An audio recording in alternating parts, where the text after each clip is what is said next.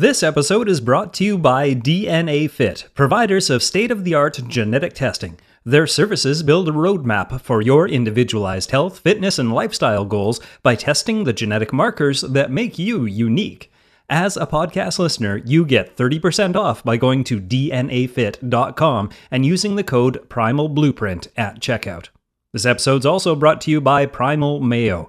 Made with pure avocado oil, organic cage-free eggs, rosemary extract, vinegar derived from non-GMO beets, and a dash of salt. You can turn any traditional dish into a superfood with just one serving. Healthy mayo, who knew? The following Mark's Daily Apple article was written by Mark Sisson and is narrated by Brock Armstrong. Health checkups. How important are they, really? This past weekend's Link Love over at marksdailyapple.com highlighted an article called Rethinking Movement, Why You Should See a Physical Therapist Every Year. Arguing for a systemic approach to movement and a deeper appreciation for the interconnections among the body's neuromuscular, skeletal, cardiovascular, and even endocrine functioning, Professor Emerita of Physical Therapy, Dr. Shirley Sarman, proposes that taking a more preemptive approach to movement, aka prehab, throughout life can head off injury, osteoarthritis, chronic pain, as well as some of the common surgeries and other intensive and pharmaceutical treatments related to these conditions. Whether you're an elite athlete or a channel surfer, she claims an annual checkup by a physical therapist should be routine practice. Having seen so many injuries and pain issues as a trainer, and suffering them myself, I find her proposal very compelling. More than that, however, her reasoning opens up a larger question. What really should we be monitoring on an annual basis? As many of you know by now, I tend to embrace the devil's advocate role, particularly in questioning conventional wisdom. It's not that I'm out for blood or have a chip on my shoulder, although blatant misinformation does get under my skin.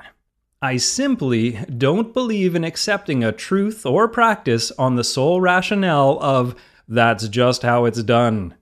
Standard healthcare parameters are no exception here. When we think about preventative care or maintenance checks, what makes the most sense?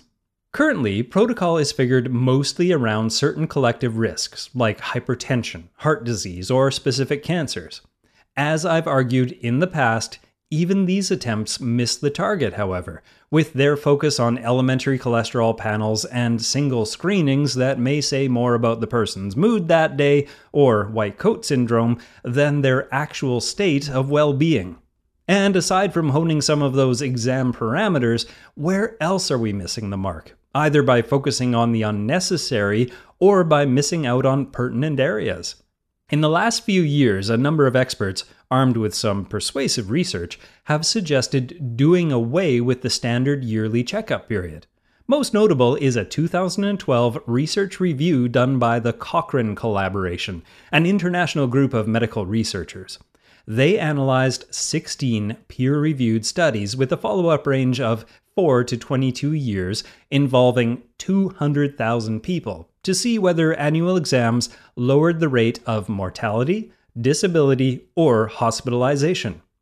It should be noted they excluded any studies with subjects who were 65 years or older. As another earlier review had shown, the evidence suggests no on all counts. The Cochrane Review also found that annual physicals had no effect on patient worry, unscheduled physician visits, or absences from work. On the other hand, major concerns exist around the cost and anxiety and even harm imposed by indicated overdiagnosis with annual checkups of asymptomatic under 65-year-old individuals.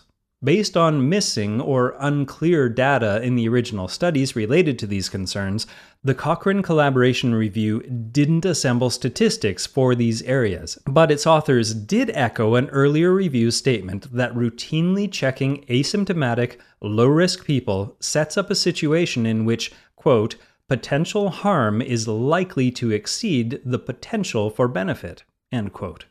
The researchers note that the Canadian Task Force on Periodic Health Examination advised against routine annual physicals as far back as 1979. The United States Preventative Service Task Force stopped recommending standard annual visits 10 years later. What both groups suggest instead was, quote, focused health checks guided by patient-specific risk factors, end quote. Now, before we imagine what that could be, let's look at the standard checkup protocols for adults in the US for a minute. Family history, height and weight, blood pressure check, cholesterol, which is often only total non-fasting cholesterol or a simple rather than comprehensive panel, blood sugar, maybe with fasting blood sugar even rarer, physical exam, pap smear for women, discussion of diet and exercise habits, and a vaccination review. I'm sure we've all been there, many, many times. Some of us would claim better experiences with these appointments than others. If we have questions about coming changes or would like to optimize health for certain circumstances, like menopause or fertility, an annual discussion with a doctor can be helpful. If that person knows our medical history and has a good bedside manner, well, even better.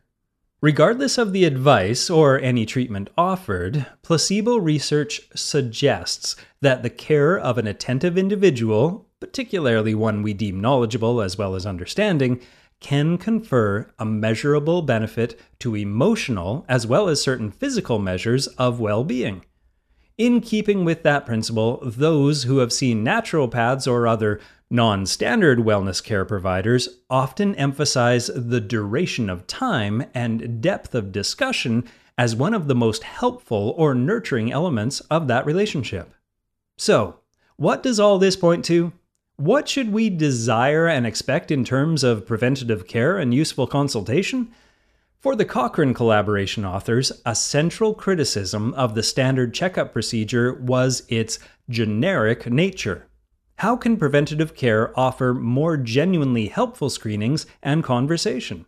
While I'm interested more today in posing this as a question for our community discussion, I will propose a few points based on my specific angle of expertise. I'm looking forward to reading your perspectives and anecdotes in the comment board.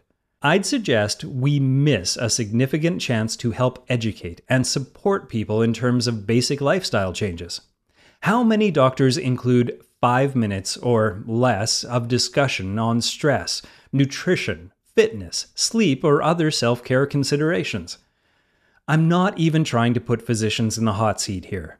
Many would explain their time is limited and already tightly circumscribed by a clinic protocol, not of their individual choosing. Likewise, most doctors have very limited training in nutrition and exercise, let alone other areas of wellness practice. They know the conventionally recommended fundamentals, and some know and embrace a deeper understanding of more updated, result-oriented diet and exercise research, or even primal principles. That said, what would an annual checkup be like if we could re-envision it as a varied, open-ended check-in with additional elements? How about a postural alignment check-in with a physiotherapist, even if you're not having physical pain? How about a consultation with a fitness professional for fitness testing and exercise planning? How about a chance to meet with a mental health professional or complementary therapy practitioner for stress relief or other concerns? What about meeting with a dietitian for food allergy or nutrient deficiency testing or for help redesigning your daily diet? How about the ability to see a wide variety of professionals within particular fields of expertise for both consultation and testing interpretation? How about making the overall process patient-directed, or at least including a meaningful patient-directed component to the regular care? What could healthcare look like, and what would compliance and outcomes be like if patients were expected to design their own healthcare in the form of a healthy living plan, and then given the choice in how they allocate insurance or other medical-related savings and resources? What if patients were more involved in creating their own risk profiles based on not just age and family history, but also on dietary and lifestyle elements, and were held more accountable for seeking out care to monitor and manage their noted risks and/or conditions with more targeted care and detailed screenings. How about funneling money that would otherwise be put into standard checkups to be directed toward more updated screenings for risks that actually fit a patient's personal profile? Again, my intent here is to pose more questions than to provide answers. I consider this to be one of the most essential conversations that we can have in considering our individual choices and future policy around healthcare. How to get people to re-envision wellness and vitality and to cultivate the genuine health integrity that will allow them to take ownership of their well-being. I'd love to hear your thoughts on the problems of annual exams and the possibilities in re-envisioning them.